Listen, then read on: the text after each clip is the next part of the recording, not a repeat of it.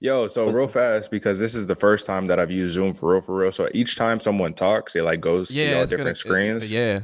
Which actually saved me a ton of time too, because I go back and I release some of the video clips from this, and I used to take two or three different video files and then cut those so that they do what this is already doing. I feel you. It's all that post processing literally taken away, so that's pretty tight. Yeah. So I pretty much load this in. I just dub some of my audio over it just to make sure it sounds best, and then I get to cutting it up, and it saved me a ton of time. Shout out, man. All right, so here we are, gentlemen. I'll let y'all take over from here, man, and lead the show. Man. Yeah, Trent, how you doing, bro? I'm good. Tired. Yeah, me too. Me and you both. I mean, this is kind of rare for me, but it sounds like we both slept in a little later than we expected. I think it's the heat, dude. As soon as it gets hot, I just get like lazy. Like I don't want to do nothing. Griselda by Fashion Love. Yes. You are talking to the master of disaster.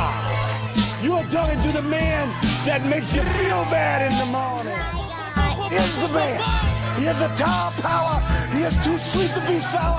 He is the rap master. There is no other. There is no equal. The man that's built the army. Let's get funky like a monkey. Killing be killed, you know the motto. Yes. New Music Monday podcast is back. Trent. Give me a boom, boom, boom. Boom, boom, boom. Boom, boom, boom. Still no soundboard in here. We're doing solo. We're doing acoustic drops. Grrr. Boom, boom, boom. Give me another one of our famous drops, Trent.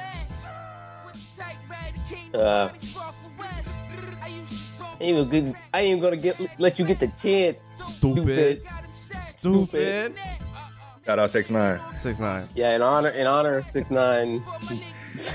Free as a bird. Free as a rat bird. Yeah. Back. Yeah. Free as a pigeon. What's up? Yeah, we got some 6ix9ine drops usually. We got Geek Goop Nerd Fuck.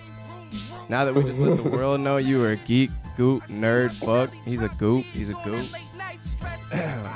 I hope so. Still my favorite one. Yo, in case you don't know what we're doing, I had a soundboard. The soundboard disappeared.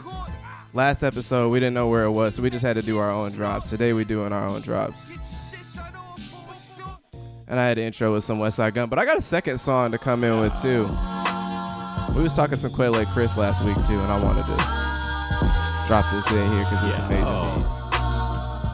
Yo, welcome to the New Music Monday podcast, Big City Boys, Season 4, Episode 13. 13, like my favorite number, because my birthday's coming up in a couple days, May 13th. So this is a very special episode for the boy. So I want to welcome my gang. I'm going to introduce my homies right here. We on the Zoom call, telecommunicating.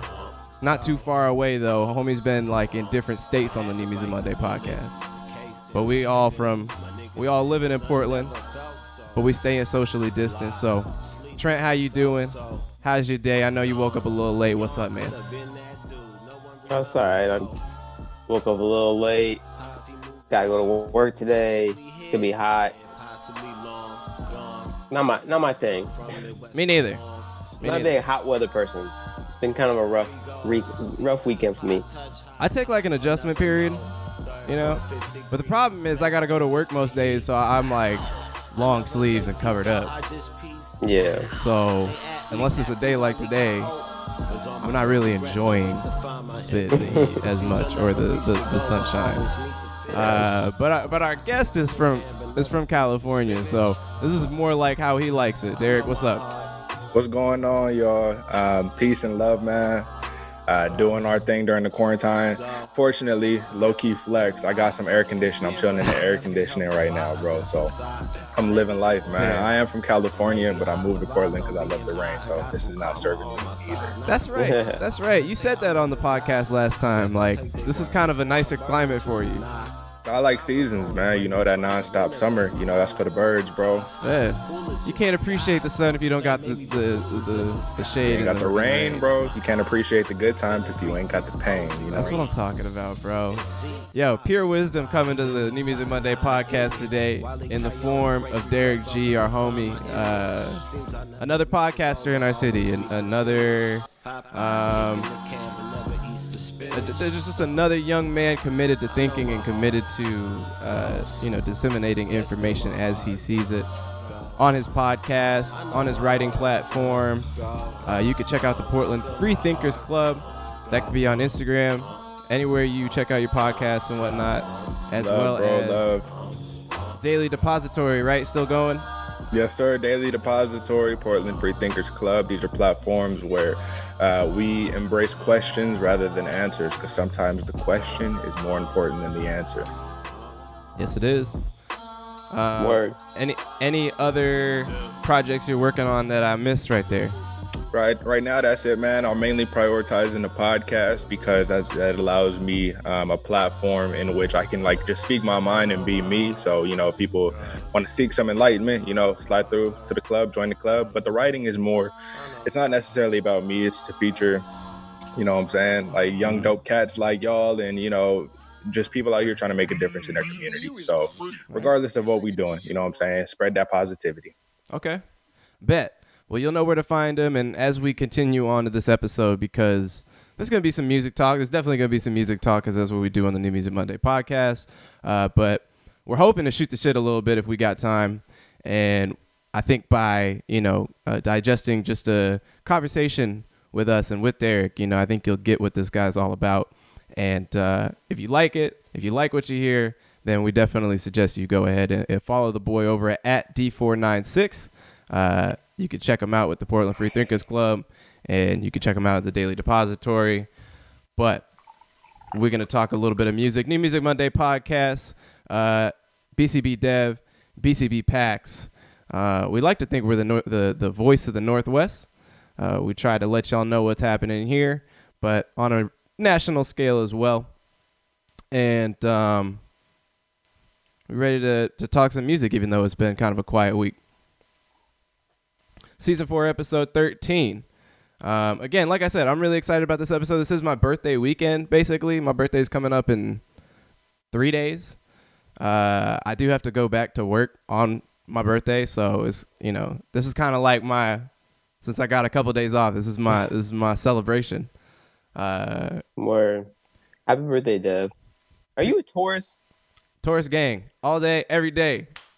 I'm telling you, bro. Tauruses are my favorite. I get along so well with Tauruses. My brother, you, Sarah, not Sarah Lee Warner, Sarah Ballard. Yeah.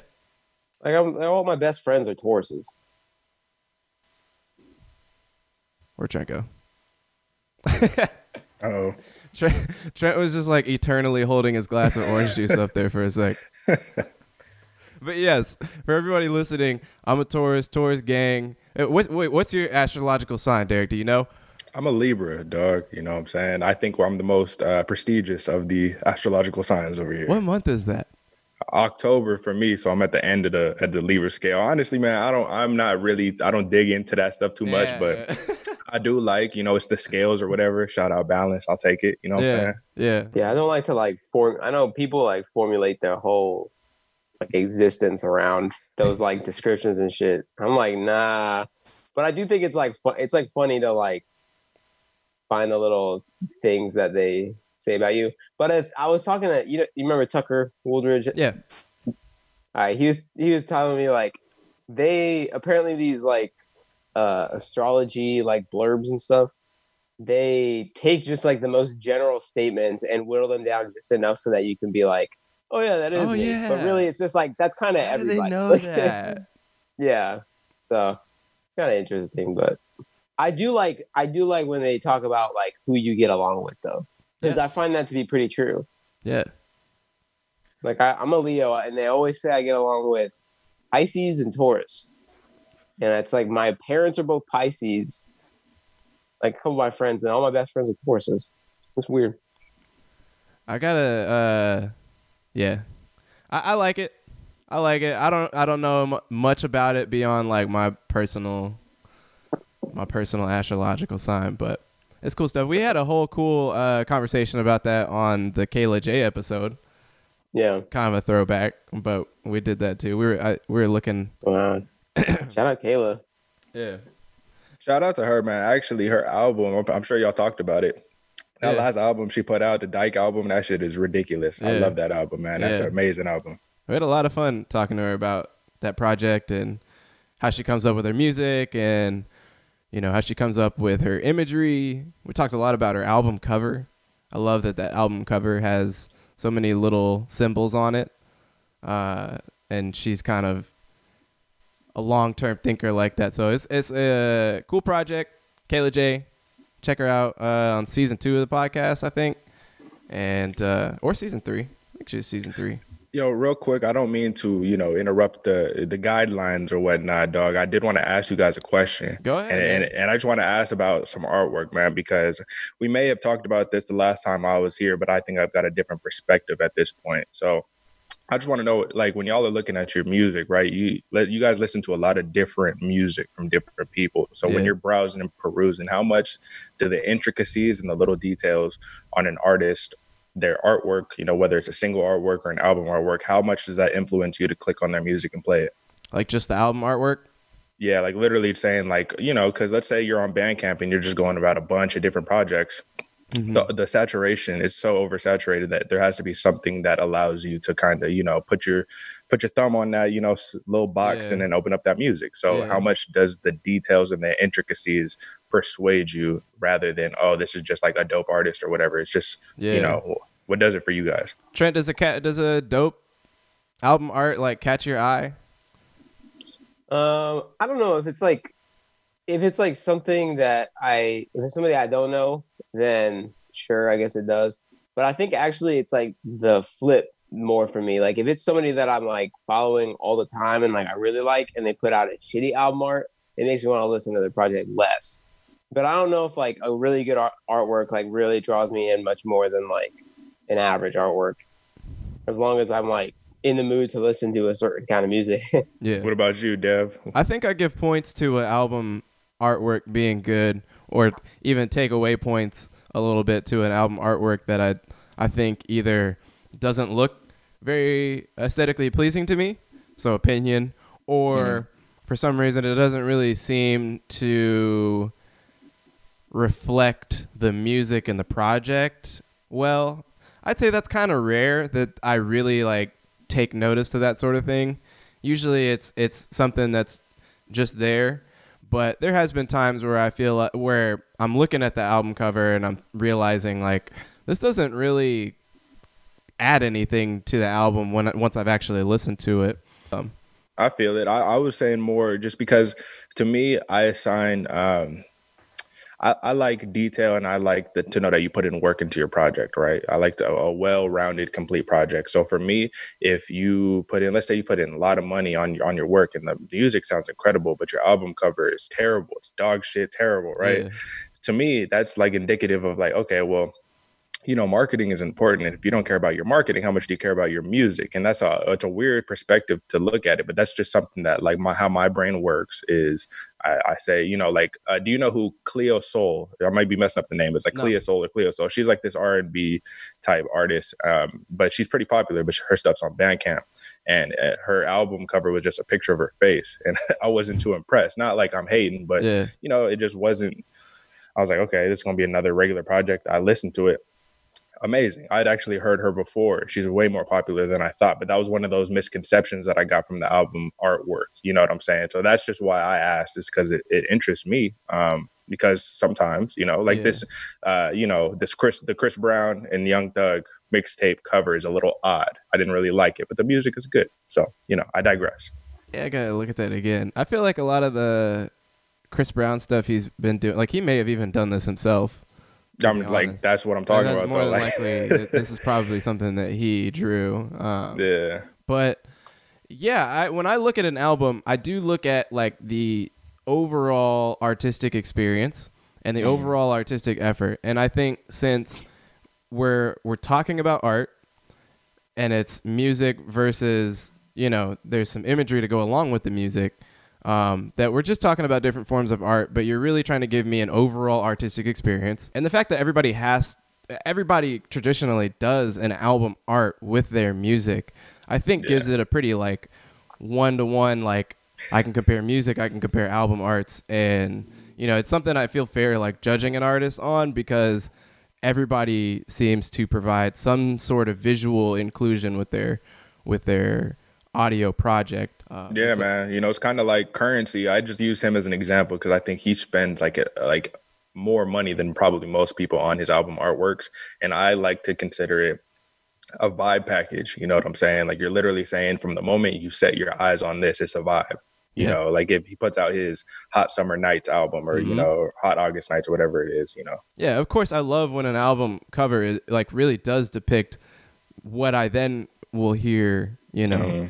That's important in the mind of an artist, someone that can, you know, transmute their ideas into different capacities. So when, you know, the videos come out and, you know, then they have a motion visual, then that's another level of, okay, how creative is this person or the people around them that are helping them? Yeah, I think it all matters. And I think as we continue to progress into the world of music, I'm just talking about like through this decade and in the future, that, you know, that overall artistic experience is going to matter even more. I think people are just going to find more ways to really make the images matter to you with the music. Because even now, you know, on Spotify, if you're listening to music, a lot of times you see some sort of motion graphic on there and stuff too, to help you kind of like visualize the song.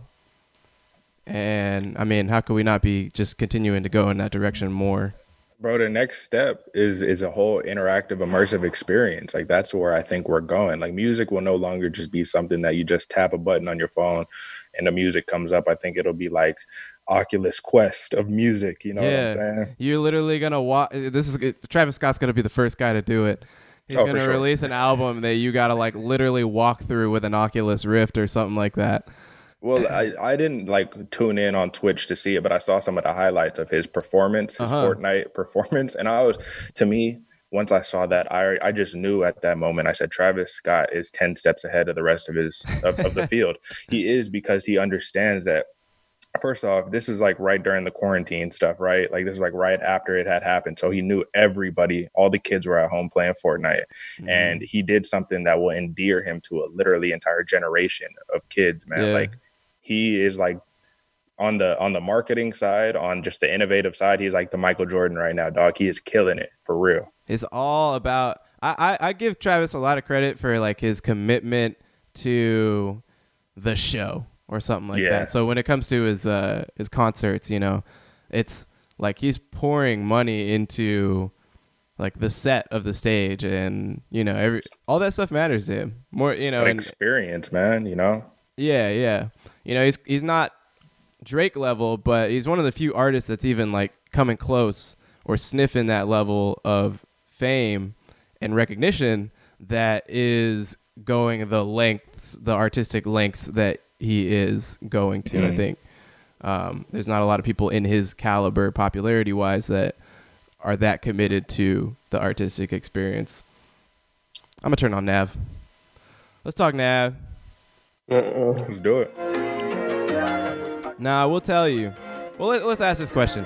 Prior to coming to the New Music Monday podcast, season 4, episode 13, your experiences with Nav have been what? Trent or Derek, go?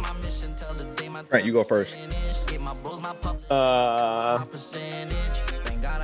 Like minute by choice. I don't know. Like a couple times, like kind of like, okay, who is this guy?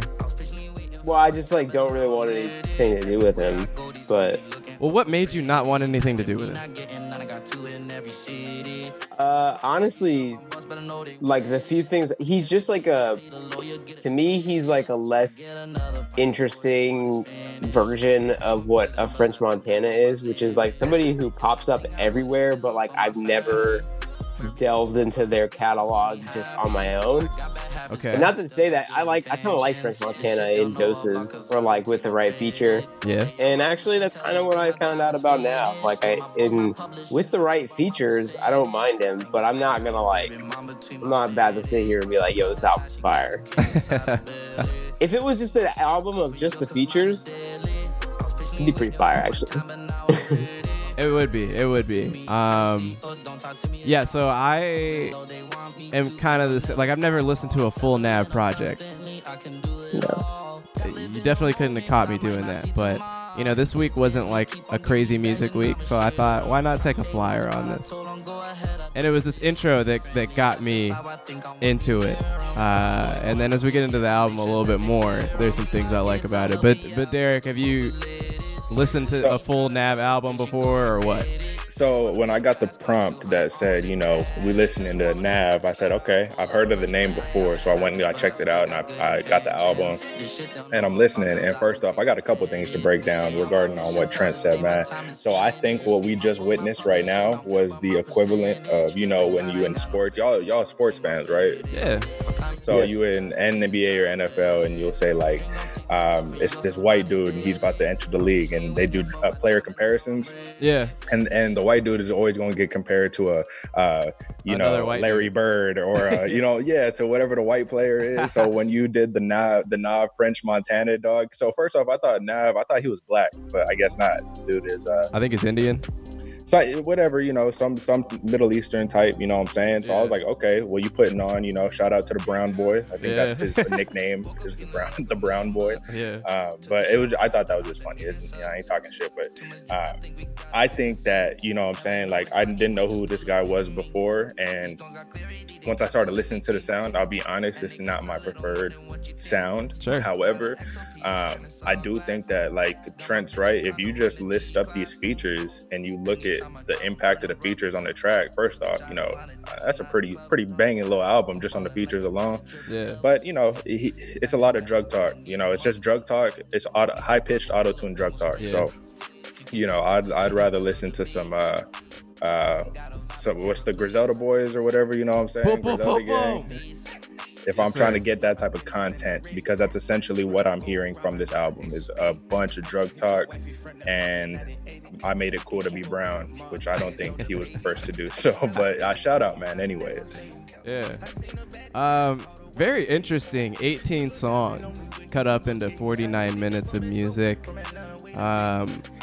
which is kind of a lot. It makes you feel like the album's a little longer than it is.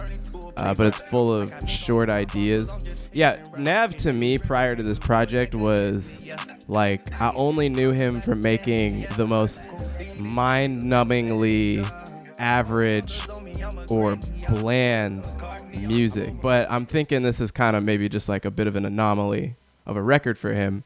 I think this is pretty great. I think, and I'm sort of grading it with, again, the mindset of like, I've always had such a low bar set for this guy that the fact that it was passed over is actually pretty impressive. But it really just comes down to a list of songs that I enjoy and an album that, while it's not perfect, I think he just kind of keeps this really even keel, you know, like pace to it the whole time. So this album is, I think, an easy listening experience for me. Like, it's easy for me to turn on and to have on. Again, I'm just lending way more praise to a Nav album than I ever thought I would. So this is kind of blowing my mind a little bit. I think even if you know you don't necessarily like the Nav, you know, his lyricism or some of the bars are very mediocre on this project, but even if you don't like that, man, I thought the production was actually pretty on hit. You know and that's exactly where I want to get to. Like the overall sound to this is actually really impressive. And I think when you think about it not as a Nav album, but you think about these albums that have been coming out that have, it's like a secret society of albums that are going to have Young Thug, Future, Travis Scott, Gunna, Lil Uzi Vert, and Don Toliver and Lil Durk on them. Like, we've heard several projects this year, like with the Lil Uzi Vert stuff, Damn, and you last alright? year with Yeah, I'm still here. the Um, Young Thug project. Usually I'm the one that cuts out. Alright, well, like if we there's still- or if we even still, like Die you Lit know, with growing, Playboy man. Cardi. What were your thoughts, dog? You know what I'm saying? Like, even let's just No, talk about the features, though. You know what I'm saying? Yo, what's up? Oh, he's back. So that was y'all, and then I went out. Oh my god. Yeah. All right. Well, I caught most of what I was saying there. Well, I was gonna say I'm like, it's. I guess my main intent. I totally did just like compare like a Moroccan guy to an Indian dude, but that's not what. That wasn't my intention. My main comparison there was like, I feel like it's one of those artists that it's not quite an industry plant because they do have a lot of cosigns, but that really is their like what have they done other than that? They're just big cosigns. Like they got Diddy, like Montana got Diddy to cosign and Rick Ross to cosign and all these guys to cosign without really doing all that much that was that impressive. And then Nav has got like Thug, Uzi, Travis without all doing that much impressive. Like but as far as this album goes, like I think it's listenable. There's like a stretch of like 4 songs towards the end that I'm like that don't have any features that I'm like, yeah, you could probably cut that whole stretch out. I wouldn't even notice. So it's funny you say that because I felt the same exact way about kind of the end, but I do think that the features, you know, they did something that was crafty as hell on this one. And this is what I think happened. Oh, yeah. I think the features, what they did is they used this as an opportunity for their own stepping stone. Because I thought that the features, what they did is they made me forget about Nav and just be like, oh, this is like, you know, like Pop Smoke, you know. Yeah.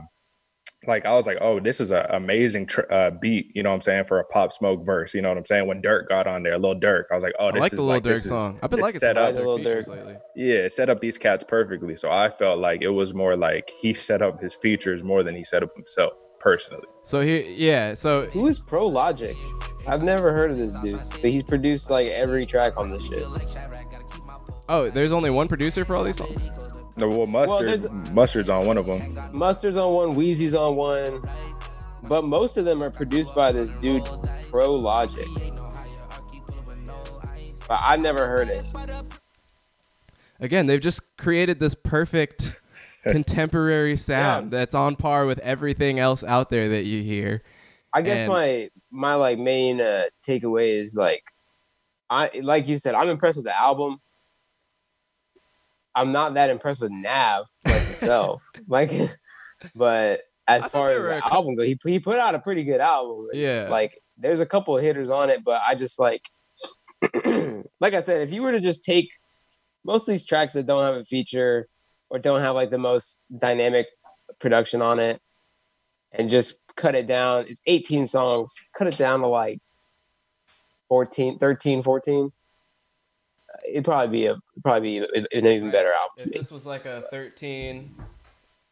a 13, 14 song project that rounded out at about like 41 minutes or 38 minutes, then I might be able to Don't take any of the features out though.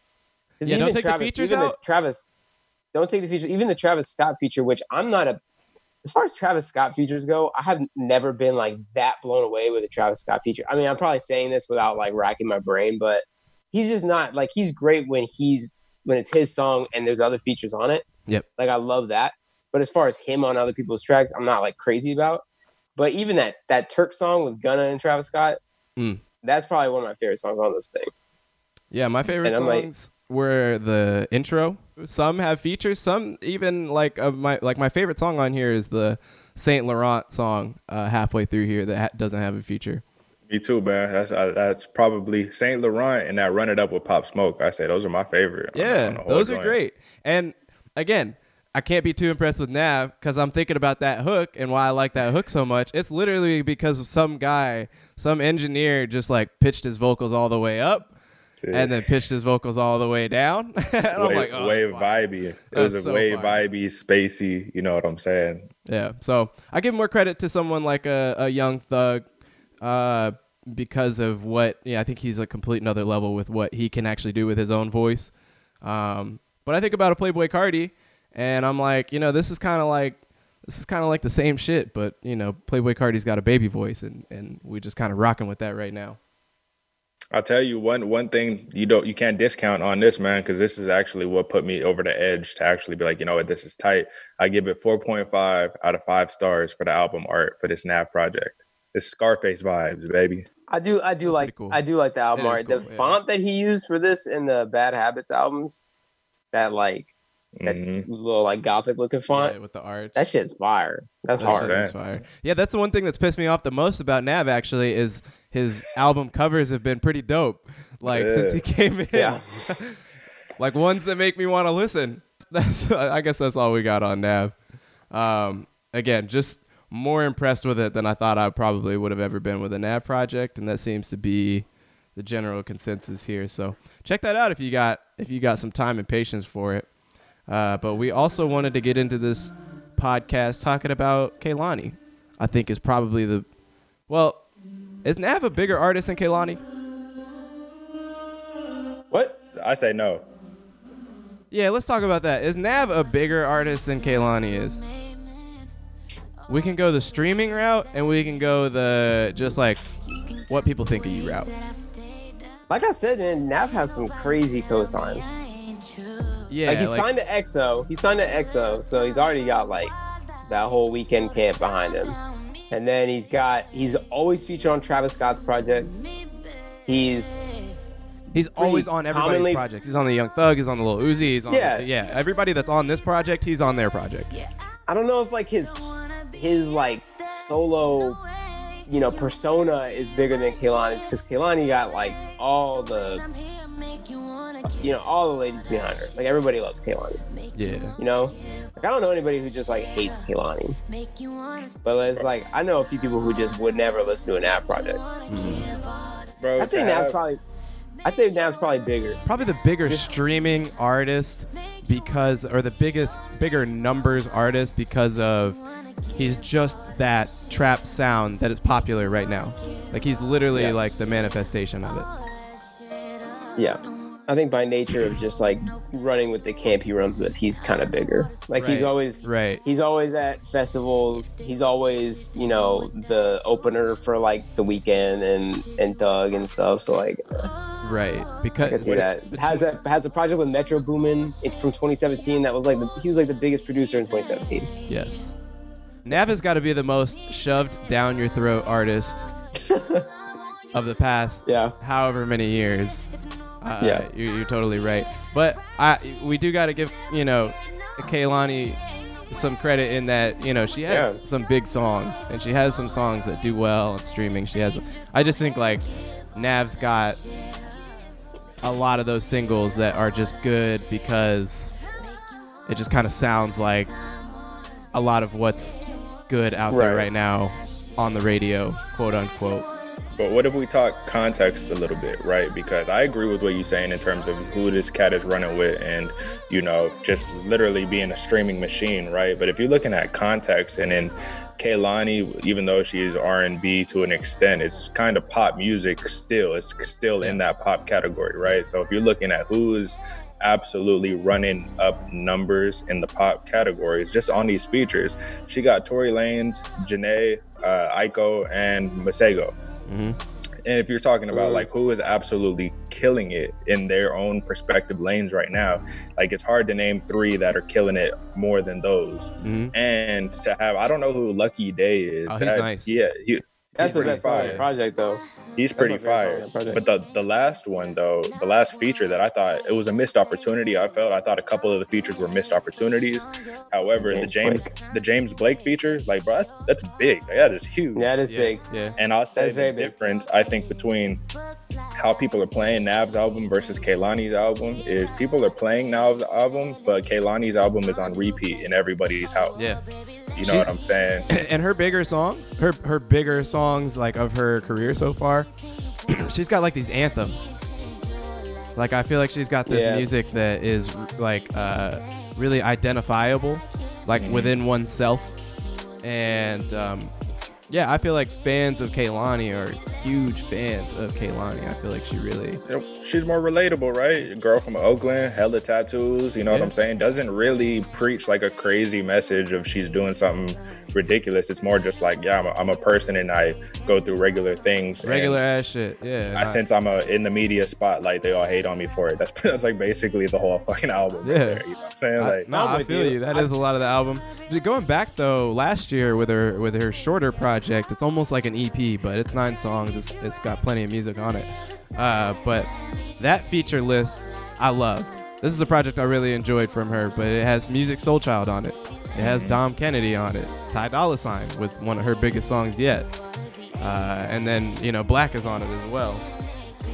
It's kind of like she like the people's champ, you know what I'm saying? Like Nav is running numbers, but she's like the people's champs in terms of like, you know what I'm saying? Like who the people are really behind. And if you do like a public poll, instead of streaming numbers, just doing like polls, I think people are behind Kehlani a lot more. Yeah, I would say I see what you guys are saying. Like Nav's fan base, while probably bigger, is way more casual, like way less cares about what Nav's doing. Yeah. But he is a streaming machine, and I don't know, popularity wise, like I feel like Nav probably is. Well, actually, I'm looking at it right now, and like as far as radio hits go and stuff, Kehlani actually peaked way higher than Nav ever. Kehlani peaked 28, and Nav peaked like 67 or something. So I mean, even like you said, Dev, I do think that like her biggest songs are like big songs, like anthems, like you said. And she has some really big features too. Yeah, so like she was on one of those really big feature. Kyle songs, and she was on the Cardi B album. Holy shit, that song with her and Cardi B is fire. And then even the Tiana Taylor song is like pretty fire, and like people were really behind that because of the music video. Speaking of which, this album cover. 5 out of 5. Yeah, 5 out of 5. yeah. 5 out of 5. Bro, that's strategic. That's marketing at its finest. She knew what she was doing there, and she knew the reaction it would draw, and she knew that if you got that out of 5 songs on the top 5, like dopest like albums or whatever, if you just looking, hey, we was just talking about album covers that reel you in. I'm saying, dog, it's like it's marketing, bro. I did want to bring up really quickly. And another thing that I wanted to bring up context about. Oh, I was just gonna bounce back real quick to about album arts. Is that I also appreciate an artistic picture or statement that is actually really, really, really very simple, but it does say something, and it does give you a serious image, and it does, in this case, reel you in. I mean, this picture doesn't take much designing or anything. Yeah. But it still kind of depicts you something. I think this is a great album cover. For sure. Real quick, bro, let me bring up context about this Kehlani situation. I wanted to bring it up to see what you guys thought. I thought the last 2 albums, I took those 2 albums off on Kehlani's, in her discography. I'm not really the biggest fan of the last 2 major projects. You have to go back to like 2015, 2016 from like the time that I really enjoyed her projects. Yeah. Other than this one, but I wanted to know what you guys thought about how much of her having her laptop stolen with all of like her like lifetime's worth of songs and music. Like she got that stolen some years back and basically had to start from scratch to make all of her new music. So I think that really kind of like, I think she was like riding a wave, and that kind of like sat her down a little bit. Of course, she had that feature work and was blown up in that way, right? But I think that like getting it back into her own bag took her a couple of years and more life experiences, because I mean, just imagine, it's like you having all your greatest ideas in a notebook and then someone just steals it and you're like, oh shit, like and for her so I just want to know what you thought. What you made me think of is, for her too, the kind of music that she makes is, I feel like she probably has to go through some sort of cathartic experience to purge out some of the emotions in these songs when she writes them or when they actually get finished. That process can be tiring, maybe. And if you have all these songs that you've worked through and then you have to start from ground zero again, I can imagine for an artist like her, like that being particularly difficult. If you just stole one of Lil Wayne's laptops or something like that, he's an artist that can make billions of songs. exaggerating. He'll just walk Right. right back into that booth, start freestyling. Exactly. Yeah. I mean, he is a start from scratch. Like, that's just how he makes music, is starting from scratch. But, especially for someone like an R&B artist, what goes into making a song and actually, creating that entire song can be a lot more. And I would say that probably may have affected her. I didn't know that happened to her. Yeah, that was a couple years back, man. I guess it was someone within her team or something, took that or whatever at a show or something. But, man, I wanted to ask you, I feel like there's a huge missed opportunity here. What did you guys think about the Janae track? One of my favorite tracks, actually. Oh, word. I've been on record not being a huge Janae Aiko fan. Okay. Like, I think what she does is, what she does really well, but I'm just not like a huge Janae fan.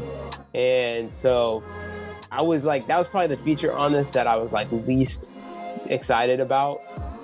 But I mean, the song's fine. I'm not like crazy about it. It works really well in the track list. I will say it doesn't bring down the rest of the album at all.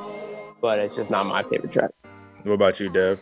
Yeah, I think I'm kind of contrary to you on this, while still feeling like there are some missed opportunity features. So I actually have been gravitating to the Janae Aiko feature and the James Blake feature, whereas the Lucky Day Masego and Tory Lanez features have not caught on to me as much. Now, I'm gonna give this album another listen. I'm gonna give this album more listens after we are finished here. I don't have a full formed opinion, but those have been the songs that I've been gravitating to first. Okay. Those are the songs that I put on the playlist. This thing has been on constant repeat for me, man, and I'm really disappointed with the Janae one because I thought Janae did her thing, you know what I mean? But I think that like right now with the momentum Janae's kind of like a cult. Like she has a cult following right now. Yeah. So for her, like Kehlani and Janae could have like had a little more synchronicity on the song, but instead I think they opted to kind of go with two different sounds. Like it doesn't really sound like they meshed well. Yeah. I will say I like the song more than I like that Janae feature because it's like a significant switch up. Yeah, exactly. So that one, I'll tell you what, I was really excited though, man. And this one, it spoke the most out of all the tracks to me. It's not even about Kehlani, it's about Masego.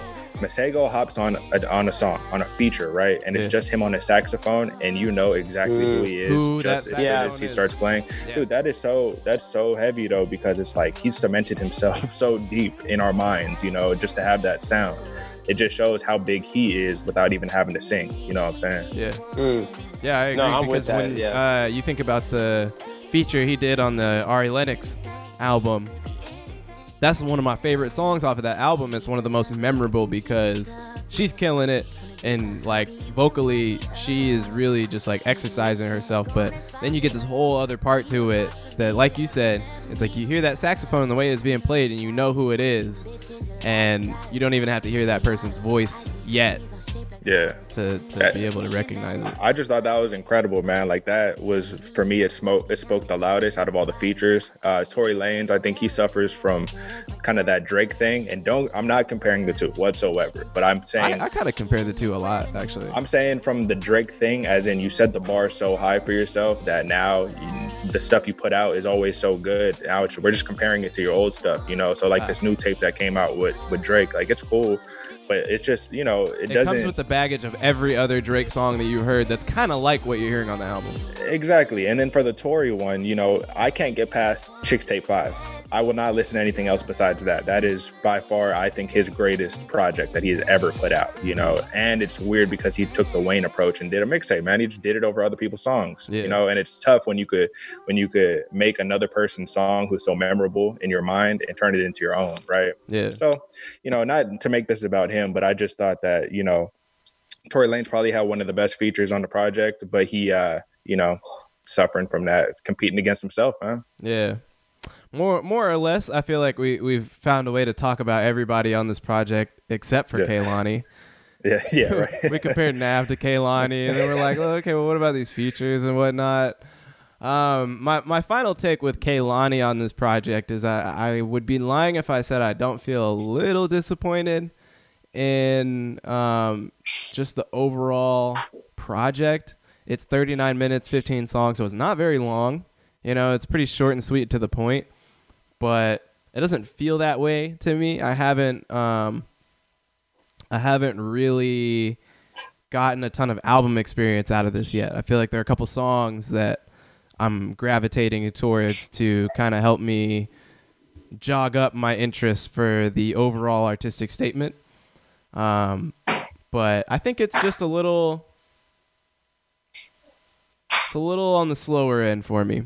I'm with you. The more I listen to like the contemporary R&B of today, like Summer Walkers and the Keilanis, and like, not that these artists like aren't good at all. It's just a full album of that kind of music gets like a little bit tedious for me, like a little bit too much, not of the same note, but of a similar note.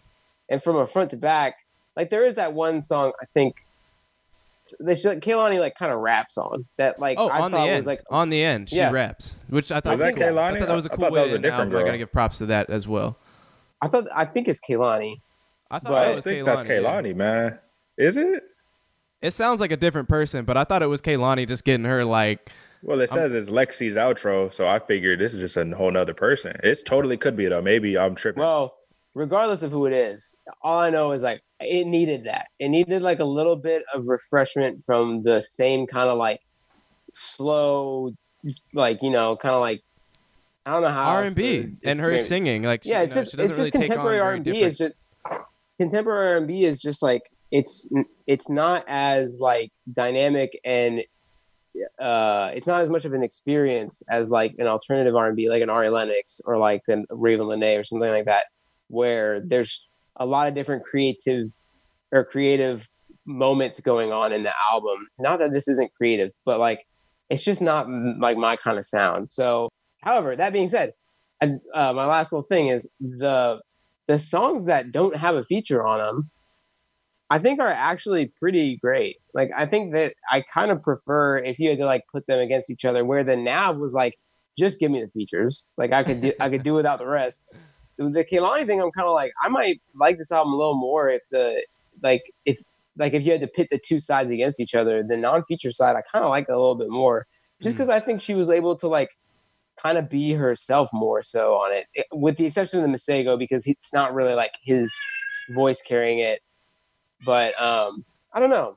I think the project's good, but it's just like an album like this is rarely ever going to touch like my top 25 of a year, because it's just like, it's not my kind of music. I look back at artists like Kehlani and like Jhené Aiko, and I don't feel like these artists are doing as dynamic as a sound. So I feel a little biased against those kinds of artists. And I don't know if that's a personal bias or if I just really think, when it comes down to it, like the Ari Lennox project and, some of the music that someone like a Miguel would come out with, they do add that diversification, from an album to album basis to a song to song basis. They do really try to fill out the track list with different courageous ideas. And I feel like this one it could have had more courageous ideas to me. So final take, album cover, 5 out of 5. 5 out of 5. Album cover, 5 out of 5. Album like 2 to 3 out of 5. But I appreciate Kehlani. And I definitely don't have anything like straight negative to say about this project. It just, at the end of the day, at worst, it might just not be for me. Yeah. Quick couple singles. I didn't think there was too much out there. This is a pretty like slow music week. There were definitely some things. Well, it wasn't. It depends on your taste, but I think it's hilarious, this Migos Taco Tuesday song that leaked like a couple weeks ago. It's on streaming.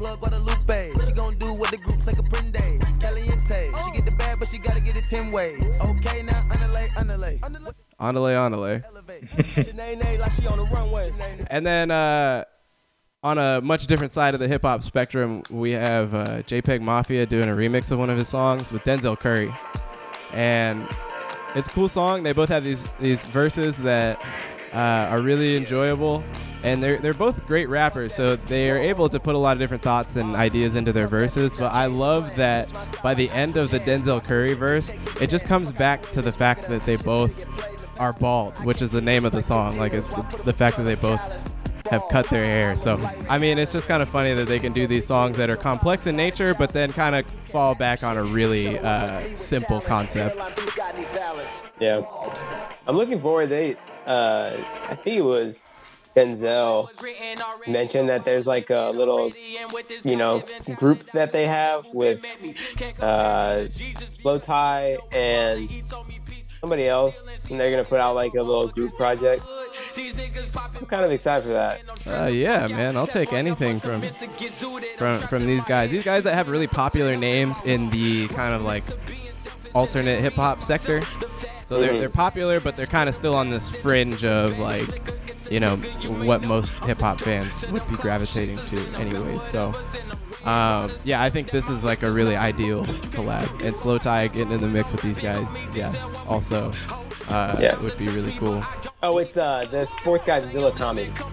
Oh, okay, yeah. So another one of those, fits right in. Guys. Fits right in with them. Yeah. Little Sims also dropped a short, like, little EP, and I bring that up because we were big fans of the Little Sims album that came out last year. A lot of people that we talk music with had enjoyed that last year. So she came with like a little short EP. Trent, I don't know if you listened to it. Yeah, I skimmed it. It's very okay. Yeah. And yeah. It's extremely okay. And I didn't really love anything off of it until like the second to last song, or start to love any of it. So yeah, always shout out to Lil Sims, because I think she is another really creative and aesthetically definite musician. I think she kind of knows how to nail home an idea and a sound. But yeah, this is just kind of like a bland little project. So I'm hoping it's a real setup for an album that'll wow me more in the future. Yeah, it's still like she has all the talent. Like, it's still there. But this EP is just not that, like, it's not, especially comparing it to Gray Area, it's just like not fair. Like, it's not that I'm really dynamic. just boiling it down to the beats that she chose and the flow choices that she went with and the songs that she wrote were just not that interesting, and especially compared to, like I said, with Gray Area. And she seemed to me more of like an album artist. Like she really could use some wiggle room to have like 10 ideas to put out. As opposed to boiling her down to 6, she really had to, or 5. She really had to nail those 5, and that didn't really feel that way to me. So, we had that. We had the Chris Brown Young Thug project, which also came out like more than a week ago, and is just now making its way to streaming services. So here's my immediate take on this. There's some cool songs on this. It's an interesting collaboration. I think Chris Brown and Young Thug have some chemistry, but not a lot. And I don't even mind that they decided to do a project together, because I think Chris Brown probably sees himself as like a similar ilk of Young Thug. Someone who makes a lot of music, makes music really often, makes music that is accessible to a wide variety of listeners, makes really popular songs, but also comes through with these very free-spirited ideas in terms of like how they like to deliver their verses, their vocals, and whatnot. Like, they can kind of just do a lot. So I see why they decided to collab on this, why they see themselves in a lineage with one another, but I don't think they have a ton of chemistry, or as much chemistry as I hope. But Derek, you seemed a little bit more into this album than either of us did. So into it in the sense of, I think that Chris Brown, he did a metamorphosis in a way, right? So I think he went back slightly to his Fan of a Fan roots, if you remember those mixtapes. Yeah, man, I used to slap Fan of a Fan. I guess full transparency here, definitely was a bigger Chris Brown fan at one point than I am today. For sure. And I get that too, because I'm kind of in that same boat. So when he puts out music, the thing is he, like, literally today, he puts out music the same way that he did in like 2010. You know what I'm saying? 2009, 2010. Like, obviously it's on different beats and whatnot, but that same Chris Brown essence is there. So for me, what I liked about it is that it felt like he was going back to his fan of a fan roots, but still keeping that R&B factor on there. Yeah. And I think that he kind of, you know, it's like, to me, it feels like him and Young Thug are compared more by like fans than themselves. I think like this was like a pressured type situation, not like there's immediate serious pressure for them to do a project together, but I think the people have been wanting this in a weird way, even though yes, I do agree when you line them up side by side, you're like, this is kind of like an odd pairing, like what am I listening to right now? Like, I could see the similarities, but I'm really making myself see the similarities. Yeah, you have to. So ultimately, man, I think Young Thug, like I said, you know, in the beginning of the show, I've never been the biggest fan personally. I do think he's great on features. I just don't like his stuff myself, like his own solo work. But as like that duo of him and Chris Brown, it worked. But I liked Chris Brown. I think he actually carried it, in my opinion. Right. I would say this definitely sounds more like a Chris Brown album than it does a list of Young Thug ideas, if that makes sense. So I feel like he was probably I think he was maybe the driving force behind getting this project going and what it was going to actually sound like. And then Young Thug comes in and does his thing. I think it sounds a little bit more like a Chris Brown brainchild. Can I compare this album to something else? I feel like you guys will feel me when I say this. I feel like this is a little reminiscent of the T Wayne album. Yeah. Like a little reminiscent of it. Trent, did you ever listen to the T Wayne project? That's a great project, by the way. Yeah, if you haven't, please do. I think somebody made me listen to it one time. It might have been me. It could have definitely It might have been you. Might have been you. I reviewed that on my YouTube page like a long time ago in one of those multi-reviews. It's one of the albums I talked about, and I was like, yo, 2009, 10, 11 Dev is like screaming inside right now. But anyways, Derek, you were saying you kind of compare these two projects. Yeah, I kind of look at it as kind of like a T Wayne reminiscent of that. You know, I just think it's like two major forces in their own respective lanes coming together and assimilating. You know, it's just it's a assimilation project, man. They kind of sound like each other, but Chris Brown, I think, naturally has that stronger sound when he comes on. Even like in his vocals in the beginning of the song, it was just like turned up way more than fucking Young Thug. So it'd be like. I don't know, man. It was good. It wasn't for me. Like, I'm not going to sit here and bump this on repeat, but during that first couple listens, like, you know, it was cool.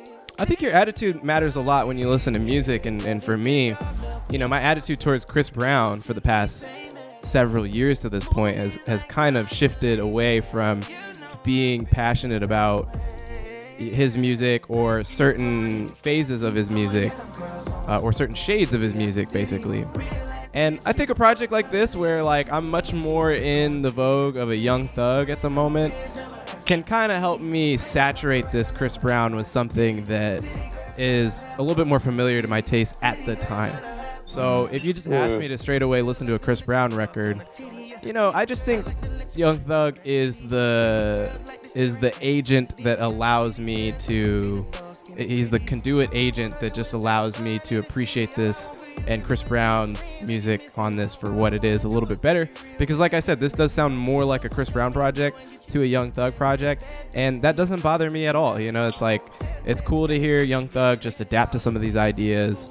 And, you know, if a Chris Brown came out with an album tomorrow that was just him, maybe I listen to it, maybe I don't, but this kind of gets me. This is one of those projects that just kind of brings him back into the sphere of my thought as it pertains to music that's coming out right now. That's that out of sight, out of mind. You know, just bring him back into the spotlight real fast. You know.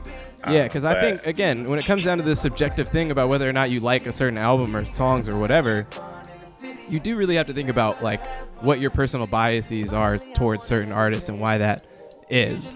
And while you're totally fine to like what you like and think what you want, you know, this is something that just gives me a little bit more perspective on the Chris Brown album. Gives me something it gives me a place to judge it from, a place that I would that I'm a little bit more familiar with being, or I'm a little bit more passionate about being, you know, Young Thug's music and the Young Thug sound at this time.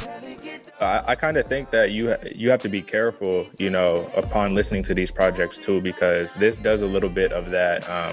So have you ever had an album or an artist you really like? Maybe they were an older artist. Let's say I'm going to use a very obscure R&B group. Not obscure, but maybe to you guys. But you know who Jodeci is? Like Yeah. the R&B band? Yeah, so Joe and Jodeci, that's like if they were together still and put out an album today, you'd probably be like, what? Like Jodeci just dropped an album? Like, Yeah. you know, just weird, right? And I think that's kind of the same way you have to approach when a Chris Brown drops something, or even a Lil Wayne, where you're like, I use the sports analogy. Should Michael Jordan have come back to the Wizards after he retired for the second time? Like, you know what I'm saying? Like, he comes back, you're like, oh man, like you probably should have hung it up, bro. You know what I'm saying? Yeah. Like, you don't need to prove nothing. They got Mike Tyson right now talking about he wants to do it. The charity fights. We're like, bro, you're good. Like, Yeah. you don't need to do that. Like, we've already had enough. You've served the people enough. So sometimes I'm worried because the last thing that you'd want to see is a great historic artist, if that's what you consider Chris Brown. You know, Diminishing. And I do, in a sense, you know, in terms of like his talent level, I do really appreciate just like the freight train of ideas and music and success that Chris Brown has been over, you know, since he was 16, since 2008 yeah. or so, you know. So I definitely give a lot of credit to that too. But you're right, you know, you don't want to see people diminish what they already have built up. Yeah, exactly. It's no point, you know, but that's the problem with music, is that cats that are musicians, or, you know, that's just all they know, and that's where the successes kids come from, you know, never want to hang it up. Man, you could be 80 years old and make a track, bro. You know what I'm saying? Like, and your body is not going to break down on you like it would in a basketball game. And you know, maybe your voice, but, you know, not your body. Yeah, you know, hopefully we get good music. That's really what it comes down to, is if they're going to keep bringing it, at least make it good, man.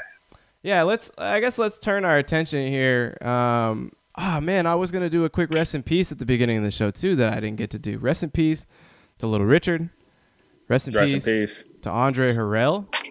Mm-hmm. You know, Trent, I'm thinking back a few episodes ago. We never said goodbye to Bill Withers, R.I.P. It's true, we did not. who I think belongs in a very elite Hall of Fame of songwriters, like of all time. You know, just thinking about people who wrote songs that completely identified the human experience. You know, there are only so many people I think did it as well as he did, and I put him up there with like a Nina Simone in that regard, like the ability to just write so many songs that do that. Think about the age he was at when he wrote these songs too, man. You know, he got his fame. His low claim to fame came a lot later than most people. Dude was already like a 40-year-old man when he got fame. He had already had a career working in the military and was an engineer and yeah, so respect, man. Random documentary for anybody. Maybe you've seen this, Derek. Have you seen the Black Godfather about Clarence Avant? I haven't, but I'll definitely check that out, man. Was you on Netflix or something? Or? Okay, so this is totally pretending to Bill Withers, but Clarence Avant owned the record label that Bill Withers put a lot of his music out at the time. You know, some of those earliest, biggest songs. The record label was called Sussex. It doesn't exist anymore. But this guy, Clarence Avant, is known as the Black Godfather of Hollywood, or of the music industry, or, you know, the entertainment industries, because of the amount of deals he's been able to close for so many people, and just like the helping hands he's been able to lend to so many people. Again, this guy's name is Clarence Avant, best friends with Quincy Jones. And so this whole documentary just details him from the get-go, you know, when he was managing a nightclub, to how he got into the music industry, to how he met certain people. And this documentary has a very, very star-studded cast of people commentating on it. You go through, there's going to be so many names you do and don't know. It's an incredibly inspiring documentary about his ability to just like help black people in the music industry and help people in general just not get fucked in the music industry, which which happens to everybody, either with Vaseline or without, Yep. So he's been a great force in that regard. But a big part of it is him and Bill Withers getting those first couple projects out. And, this guy, Clarence Avant, was kind of the reason they chose Lean On Me as the single for that album. And Bill Withers was he talks about being kind of confused by that decision at the time because, like he said, he's like, dude, I had already had a full life in the military. I was a grown man, and this is kind of like a campfire song, They were thinking about pushing something completely different, but you see how that song resonates with humans today and what it's done today. And talk about an anthem, man. That's an anthem right there. Yeah. And you have other so incredibly successful people in the music industry in this documentary. They're talking about like, damn, like we spend our entire lives, trying to get a song as big as that, on our resume. And Clarence has done it like a couple times. He's just been one of those kinds of people. So I definitely recommend that documentary to anybody that wants to watch it. I've seen it twice. It's on Netflix. It's amazing. But rest in peace, Bill Withers, for writing such amazing songs that, again, just help encapsulate the human experience. And his perspective on life was incredible. Back to Little Richard. I can't say I've listened to a ton of Little Richard music in my life, but I know the so much of the music that I've heard in my life has been influenced by this man and the blueprint that he set forward for rock and roll music. And I want to make sure I emphasize the term blueprint, the originator when it comes to the rock and roll, craze of its time. So shout out to Little Richard. Had a very long and successful life. Died at 87. I was really sad about the Andre Harrell death, being that he's not that old. But he was the founder of Uptown Records. So basically, Diddy was an intern or, worked at Uptown Records before he started Bad Boy. And that was a big turning point for him. And so he was instrumental in the careers of people like Diddy or Mary J. Blige or, tons of other names that you would recognize. So shout out to him. Those two deaths were in the past couple days. And I don't know, anybody else recently that passed that kind of fucked you up? Like this could be in the last couple of weeks, or basically in the last, like since this whole coronavirus stuff started. People go every day, man. It's the one inevitability in life. So, as much as it impacts us and we mourn it and whatnot, it is to be expected. And that is what makes people's life experiences valuable. That is why we value people like Bill Withers. And we value, obviously, they've done, things that have entertained us and for the greater good of people. But ultimately, man, because we know it will come to an end, that's why we respect and adore these people so much. So, without an end, none of this would really matter. So, Fact. What you do in your time, however long that may be, doesn't matter as much, right? Exactly. That concept. So, yeah, I totally agree. Derek, you kind of asked us like how we're doing, how we're surviving, amongst the coronavirus pandemic and just this different world we're living in, all of a sudden. I feel like we kind of, before we really knew it, stepped through a doorway into a USA that's going to just have to be significantly different than it was before all this began. And just like that, it could be that fast. So for you, man, how have you been surviving? How are you doing? And is this affecting you in terms of how you work, how you produce and release your podcast, how you make day-to-day life happen? So I'm doing well, man. I'm doing as well as you can during these trying times. We all hurting, we all got problems, but that is to be expected. So I'm doing well, in the way that I'm surviving is by taking this time and really appreciating it and cherishing it. I am out of work, as a lot of us are, because in our respective fields, they just won't allow us. The state of Oregon won't allow us to open back up yet. So out of work. But what that has done is, instead of, putting me in a rut, instead of making me sad or whatever the case may be, it made me realize what's important in my life and what I really enjoy doing on a day to day. When I have no obligations in my day and I carve out my own routine, you start to realize you're doing things that you actually want to do. You're curating your day to your liking. And I think that's more important than we take into consideration currently. The reason why is because I believe that we're so caught in that monotony. We're so caught in that, I like to use the word, the machine. We're in that cycle every day. Get up at 6, got to do all this stuff during the day, go to bed at 11, get up at 6. It's that same, rotating circle of stagnation, because even though we feel we're going somewhere with our corporate 9-to-5 nonsense jobs, working for another individual, building up their dream, even though we think that we're going places, we're really staying stagnant because we're helping out other people's dreams and we're not helping ourselves. Mm-hmm. So ultimately, this has really taught me that when things open back up and when things go back to normal, whatever that is. I don't think there will be a normal. I think it'll just be a new reality. Whenever the new reality hits and we're allowed to go back outside again, I definitely think that I will be taking much more into consideration my happiness instead of the amount of money that I can make. Because I'll tell you this right now, and I think this is a good philosophy to live by. Being transparent, making mid $20,000 annually, it's in the lower bracket of most people's, money making schemes. Yeah. But I live incredibly comfortable making that amount of money. Mm-hmm.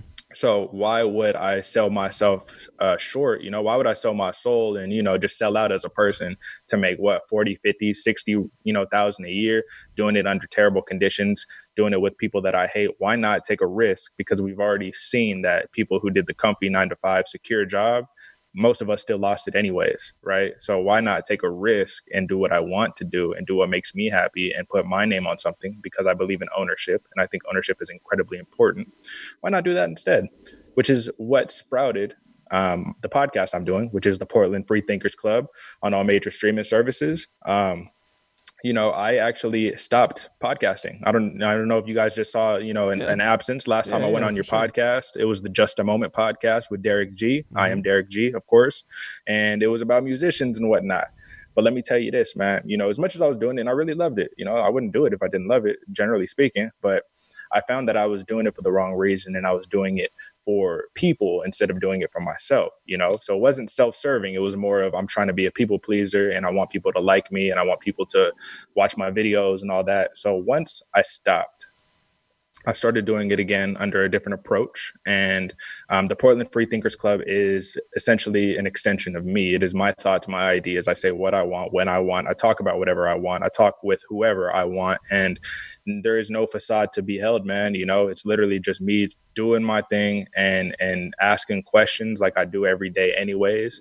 And, putting my message out there and educating people, my virtual teaching, I guess, if you want to call it, man, is researching some topics, generally dystopian, because that's where our world is heading, and talking about it and prompting these questions, because I don't know if sometimes you don't know, you don't know about things, you don't think about things because it's literally, you're just unaware. You're just ignorant of it. We're all very ignorant. So I know that was incredibly long-winded, but that is essentially what this time it's allowed me to formulate that answer for you. So, well, thinking about, the pandemic and the situation that we're in, to you and what your podcast has been covering, what's been like one of the most interesting developing stories throughout this pandemic for you and for, your podcast content?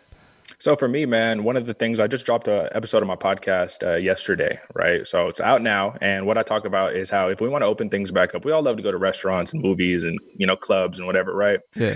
One of the things that's happening now is that if we want to do that, if we're serious about reopening the economy, we will be doing so, generally speaking, with these things called thermal imaging cameras, right? And their nickname is fever check cameras, because what they will do is this infrared light, in that spectrum of light, it basically will check you for elevated skin temperatures. That is the only thing this camera does, but it's being implemented right now in GM, in multiple GM factories. There's going to be like hundreds of cameras. And this company, FLIR, FLIR Systems, they are getting a couple contracts. They're trying to grab Amazon as a clientele base. And their CEO just said that the number one spot he thinks these cameras will be in will be hospitality. So welcome to the new reality, dog. We right there in this Black Mirror episode where you're going to go up, you're going to check you're going to look at the camera and you're going to like stare at it and it's going to beep and say, okay, you're good. You can come in. And or beep, you're not good. You're not allowed access to this, establishment. And even though you might say, yeah, cool, it'll tell who's sick, who's not. Let me ask you this, man. Quick question for you. When's the last time you saw somebody be publicly humiliated? Rejected from an establishment. Yeah, they're just humiliated in general. Oh, okay. When's the last time? You just think, you don't even got to answer. Just think about it. When's the last time you saw someone publicly humiliated and what was their reaction? And if you just, accumulate all that data and you aggregate it and you think about, it's probably like 8 out of 10 times people act very poorly when they're publicly humiliated. Yeah. So we at the movies and you get denied, you a couple people in front of, or no, we at the movies, me and you, all Dev, right. we at the movies. And we about to go and catch the newest blockbuster film. And there's a couple people in front of us who gets denied. Right. And a whole line of people next to you, you know what I'm saying? And he looks at y'all and he looks at the camera like, this is some bullshit. I'm not sick. Trust me, guys. I just have elevated skin temperature. I'm not sick. I don't got corona. Yeah. And next thing you know, he goes to the trunk of his car, comes back, and we have a tragedy on our hands. That's what I'm talking about. This is the new world we're going to be living in. It's like, if we're going to let technology dictate, our access to things, man, people have very, very poor reactions to those types of situations. So that was just one thing that has been happening currently. And it's something that we need to keep our eye on because this is like current news. I'm talking about like on the news yesterday. Like, you know what I'm saying? Like we're pushing this in action because we're trying to open up. So that's one of the things that I've been really diving deep into on my podcast. Generally speaking, I talk a lot about technology because even though I love technology, look at what we're doing right now. We're doing a virtual, podcast. Look at what we're doing. Like, this is amazing. But at the same time, the same, benefits, that it gives us, there's also negative side to it, and there's a lot of privacy is being taken away from us. And I'm going to save this so people can go tune in if they want to, because it's a long story to explain, but I don't know if you saw in the headlines, Earl Thomas was just held at gunpoint by his wife recently. And I'm not even going to explain the whole thing, but this started because of his Snapchat and him sharing his location features on Snapchat. So if you don't know what access, what level of access your applications on your cell phone, are able to output to the rest of the public world, you should probably figure that out. It's probably pretty important. And you could probably avoid having a gun held to your head if you shared your location on. So, that's what's going on right now, It is. I feel like we've blipped into more of a sci-fi universe with this coronavirus, like having done what it's done to society and everyday life. Now I feel like we've jumped further into the need for technological advances in terms of how we communicate and just kind of what problem solving people are going to do for this post-COVID epidemic. So you're just starting to hear more things like that come up. Like, oh, we're going to, like, that's going to be a culture thing that, potentially we may actually, use cameras to check people's temperatures and that dictates whether or not, like we have to do that before people go into certain places or whatnot. Or on your podcast too, you brought up, and this is something that we've heard before, and it's definitely something we've heard before in movies, and we see how this goes in movies, but, trying to prevent crimes before they happen. Oh yeah, we're doing the social credit systems and whatnot, man. Yeah, dude, it's basically the camera systems. It's just AI. China right now, and I want to make this clear because I haven't done it on my own platform, but I talk a lot about China, and I do it in a negative light. And the reason isn't because of the people of China. I have no malice with any of the people of China, but I do have malice with how their government is ran. Or run, or how they run their government. I have an issue with it. Obviously I live in America, so we have different views on how things should be, ran. But ultimately, what they're doing, man, is using artificial intelligence and CCTV camera networks to basically right now what they want to do is they just want to like intimidate you from doing something bad, right? They want to like be able to stop the crime. But now what they're gearing their AI towards is stopping the crime before it happens. And what's weird is that like they did this, there's this video, man, and I if I could find a link, I will send it to you if I remember. But basically they just show this dude like his face, you know, because you have to get all these face scans. That's so let me actually give you this context. In order to get a new cell phone number or internet provider in China currently, you have to submit the facial recognition scans. That's mandatory. It's not an option. So, you know, be like, oh, I'm about to go get that new iPhone. You go and you'll pick it up or whatever. Now you have to get your face scanned in, and you're basically your mobile number is linked to your real identity. No more burner phones. So, you know, people being linked to their phones, now they do something, you know, and someone snitches on them or whatever, and cops are, you know, running up to them in fucking 45 seconds, you know what I'm saying? Because they just so like on the money with it. It's crazy because it's advancing so incredibly quickly. And the people in China, a lot of the people in China, at least from what I have read, because, you know, I'm not there, you know, I can't really speak as a citizen of that place, but from what I've read in the accounts that I've read, people are looking at it like this. They're saying, listen, man, if there's more cameras, if they're, you know, if they like see what you're doing, we'll all be safer, right? And they're in favor of it. And they're not looking at it as like, oh, these, like, it's like Big Brother over your shoulder, man. There's been sociological and psychological tests where they show if you have like a camera watching you or somebody watching you at all times, even though you can't see them, you know someone's watching you, your pattern of behavior will substantially change. Of course. You know what I'm saying? So it's just like, man, these are little things. And if you look at it at face value, you might not see a problem with it. But once again, when you aggregate all of this and you collect it and you say like, holy, like, you know what I'm saying? Like, hold up.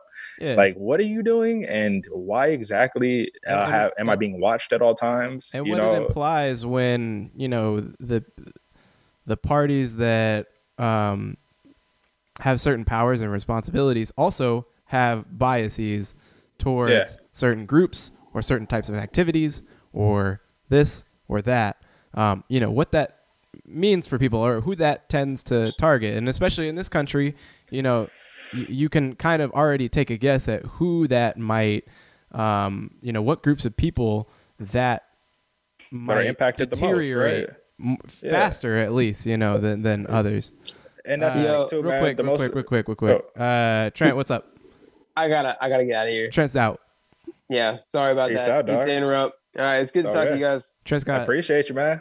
Yeah, take it easy. All right, peace, bro. Real quick, man, I just want to say that really this is the key that you need to worry about.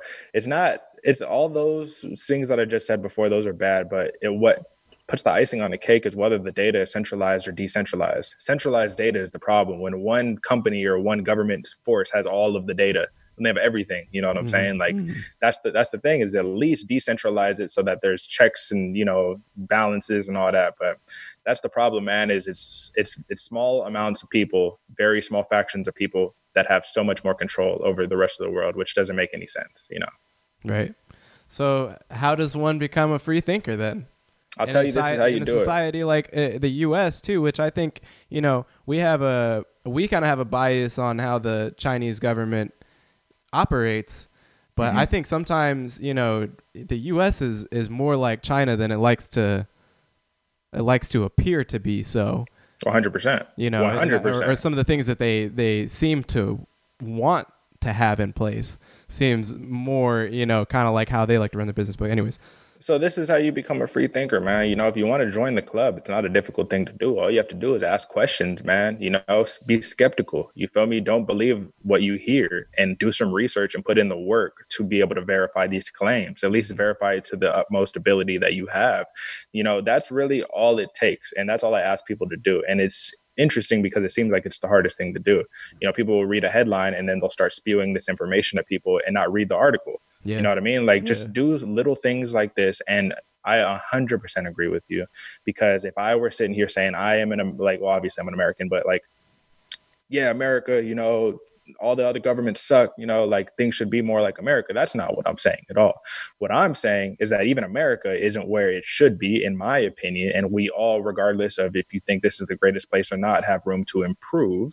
So, you know, when I when I criticize China, it's not by saying you should be more by America, but by saying we all should just be better. And the people, I personally believe, don't deserve to be treated that way. You know what I mean? Right. Because I think criticizing these current events that we just spoke of, you know, as they pertain to how the Chinese government operates, is still a reflection or a shade of criticisms that we could offer to our own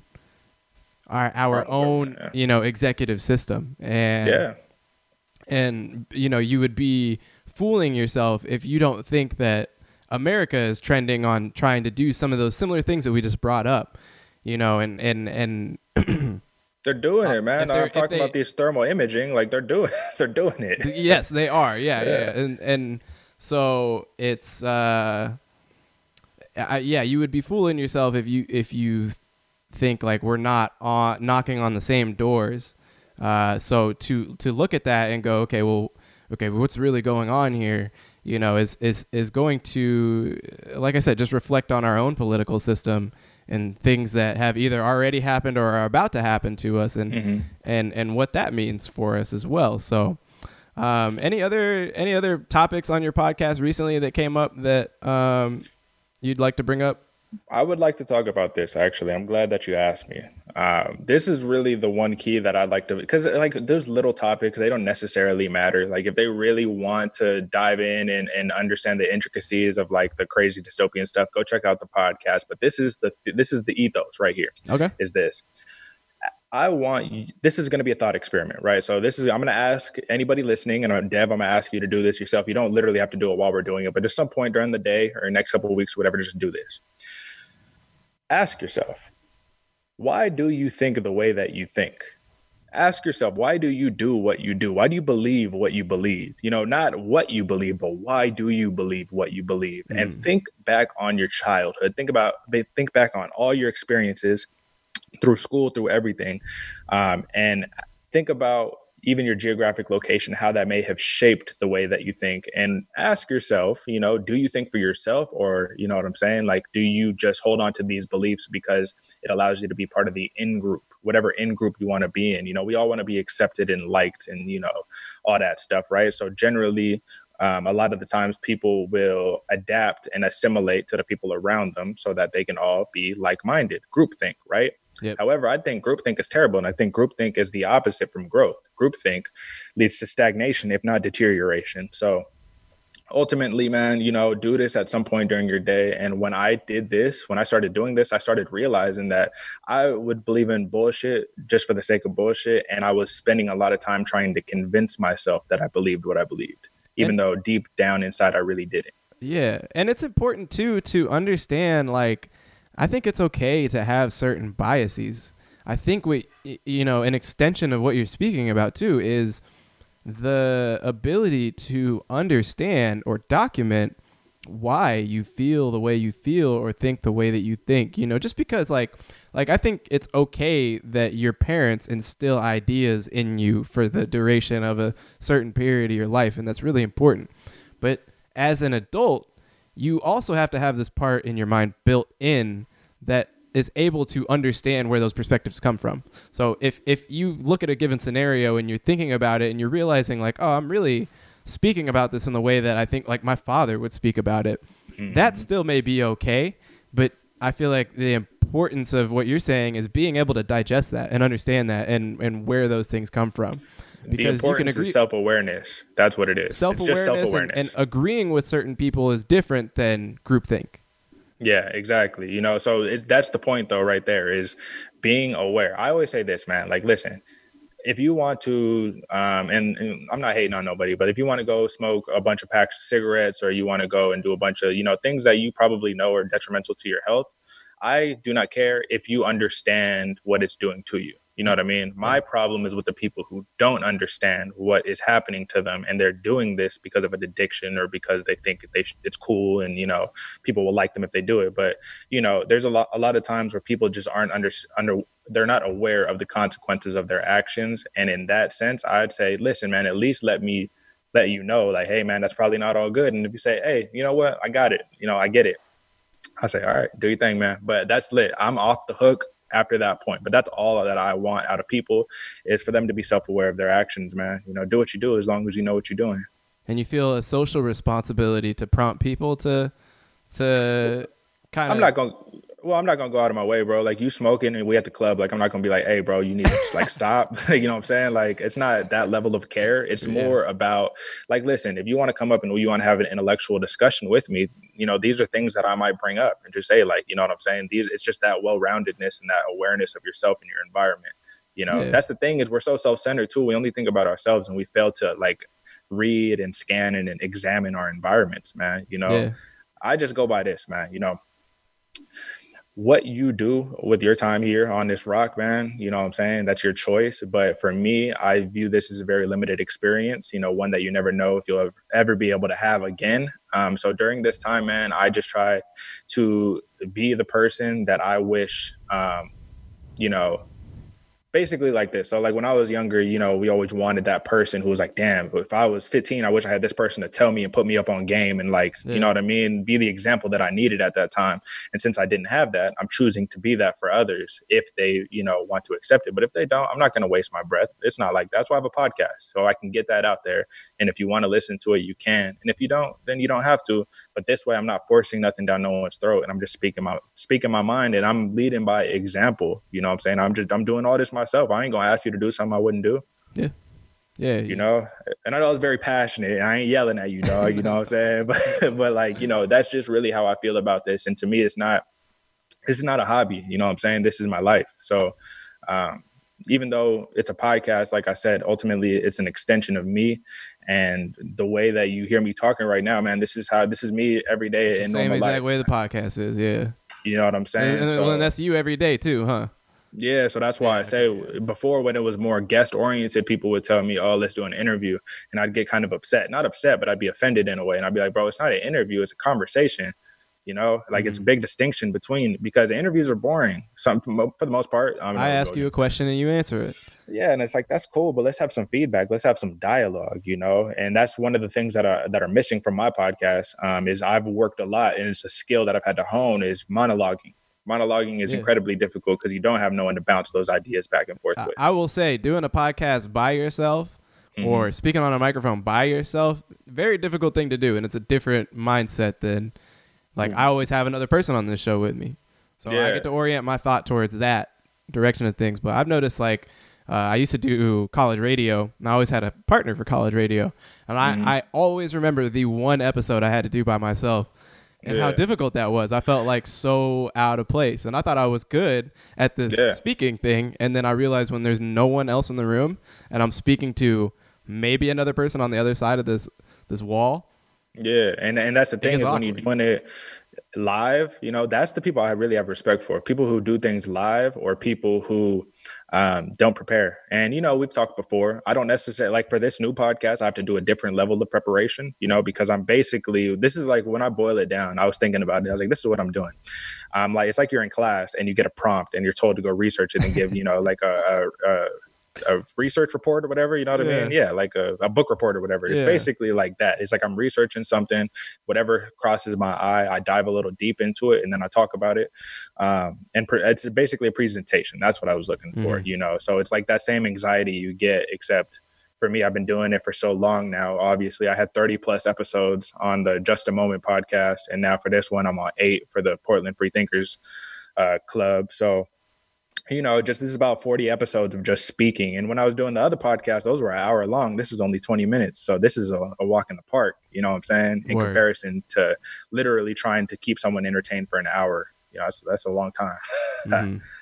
And how, and I mean, you kind of answered this, but how have you been enjoying, like, starting fresh with a new idea, something that's a little bit more brief, and something that's oriented more towards, I think, something that you already do, right? You follow the world and you follow, you know, the news cycles that, you know, you're interested in. And this is kind of a platform to digest that and then disseminate your understanding of those circumstances to a platform.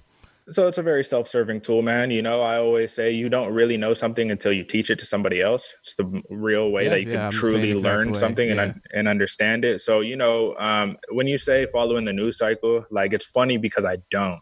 I don't, but I do, if that makes sense. You know, it's the things you're interested in, right? Yeah. I'm not on, you know what I'm saying, CNN every day, just like watching. What I do, though, is what people don't know. I'd like to incorporate it more on my podcast is I'm pretty deep into the stock market.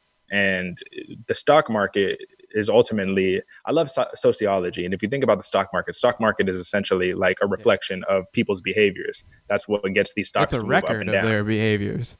Yeah. Even that, you know, it's all the past. Exactly. But if you think about like Elon Musk, he went on Twitter yesterday saying, you know, basically, fuck California. I will move Tesla out of California if you don't allow us to reopen up our plants and whatnot. And then you see, obviously, the market is closed right now because it's the weekend. But I'm interested on Monday to see how Tesla moves, like if it moves up like it's not supposed to, or if it drops down substantially, even in the midst of this crisis, because people are reacting to what Elon Musk has been saying. So it's little things like that made me think about it. And that's what got me talking about the thermal imaging systems, is because FLIR, they're publicly owned or publicly traded company. So, you know, just seeing like, are they going to go up now? Seeing that, you know, they're about to have all these new contracts. Those are little things, you know what I'm saying, that really interest me. But ultimately, man, you know, it's like doing what you do, right? You listen to all the music you want to listen to, whether, because even if you love something at a certain point, it does become a chore. Even if you love doing it, you might love aspects of it, but the editing or doing little things, you know, it becomes a chore. But ultimately, whether you wanted to listen to this music this week or you did it purely for the sake of recording this podcast, regardless of either of those, man, you know, you're digesting content that, you know, you'd like to digest, and then you're talking about it. So that's when you sum it down. That's you know what process. It comes down to. It's literally the same process, same concept, and you know, it's something that also, which is very important during these times, it keeps me busy. You know, idle mind is the devil's playground. You know what I'm saying? I think the reason that we do our podcast, or that we do or that we have created, you know, whatever platform that we want to use or whatnot, I think really does boil down to the same kind of, you know, essential things. It comes from a place of, this is what I want spoken about. I don't really hear this being spoken about the way that I want it to be, or digested and spoken about in the way that, you know, I would like to see it done. This is also a self-serving tool. So again, this is just a way for me to document my dedication to listening and digesting and reviewing music on a weekly basis. You know, it serves a self-purpose that I then can, you know, relate to other people with and whatnot. And I feel like, you know, we kind of got into what we got into for our own reasons, but in a lot of ways, you know, similar spirit. For sure. And what's interesting, man, is, you know, having this conversation is a little bit different than most, is because we're talking, you know, one podcaster to another, right? You know, right. And I will tell you, doing and seeing what you've been doing is because you've been incredibly consistent over your time. And, you know, consistency might not mean every week or whatever, but, you know, you've been doing, you know, you've been putting out volumes, you know, you've been very episodic, you know, and I really respect that because I understand the grind and I understand the mental toll that it takes, you know what I mean, to be able to consistently do something. Because that's literally the only difference between a successful person and someone who's not. Is the successful person, they just never stopped, you know, they just kept at it, you know what I'm saying? So like, I really respect it, man. And I think that, you know, every now and then we do got to take a moment and really pat ourselves on the back and realize where we have come, because don't forget, and this is what I like to tell everybody, man, don't forget, because it was even a slap in the face for me. We all have to start at episode 1. Yes. You know what I'm saying? Like, I'm on episode 8, and that feels to me kind of like, people who don't know me, they're probably like, oh, this dude's a rookie. Like, he don't know what he's doing. He's still barely getting into it. But it's like, yeah, you forgot all the, you know, 30 other ones. You know what I'm saying? Hey, you listen or watch, you tell it's not your 8th episode. You feel me? I appreciate you, man. You know, but ultimately that's it. You know, it's just, we all got to start at episode 1, man. And when you look at the cast that inspired me, you know, I'm a huge fan of Joe Rogan, and not because of the cult following, but just because of like that man's dedication is unmatched. Oh, right. The consistency of the podcast too is incredible. Yeah. Dude's doing like 1,500 episodes and does like through, because obviously lives have to be tailored for that, right? You have to make, that's like your job basically, is you're there all the time doing it. And we don't have those same privileges because of financial circumstances or just where we are at in our current lives right now. But I look at the people who inspire me and I just say like, all right, bro, like you gotta really think about this. And this is something I want you to ponder as well. You probably don't know it, but there's probably a lot of people, you know, regardless of what your statistics say on your podcast, there's probably a lot of people who are looking at what you're doing, are probably envious of what you're doing, and probably think that, you know, you're an inspiration to them. You know what I mean? Like you inspire them by doing what you're doing, even though you might think it's very minuscule and minor. And this is just what I'm just doing a little podcast, man. You know, like we all say that, but we don't understand the magnitude and the impact it has on other people, because from the podcast I've watched, man, people have changed my life 360 degrees, man, just off of people's wisdom. And they have no idea that they've impacted me in that way. And that's what's beautiful about doing what we do, man, is that you never know who is going to, like, you know, listen to what you got to say and run with it, you know? Yeah, that's absolutely true. I think we should go ahead and wrap it up. It's been an excellent episode. I appreciate you wanting to come on and talk a myriad of topics that we don't always get to cover on the podcast. And so I knew in bringing you here to this episode, you know, we could kind of get back to that and do something a little bit more, you know, on the left-hand side, if you will, of what we normally speak about. And yeah, I just want to appreciate that.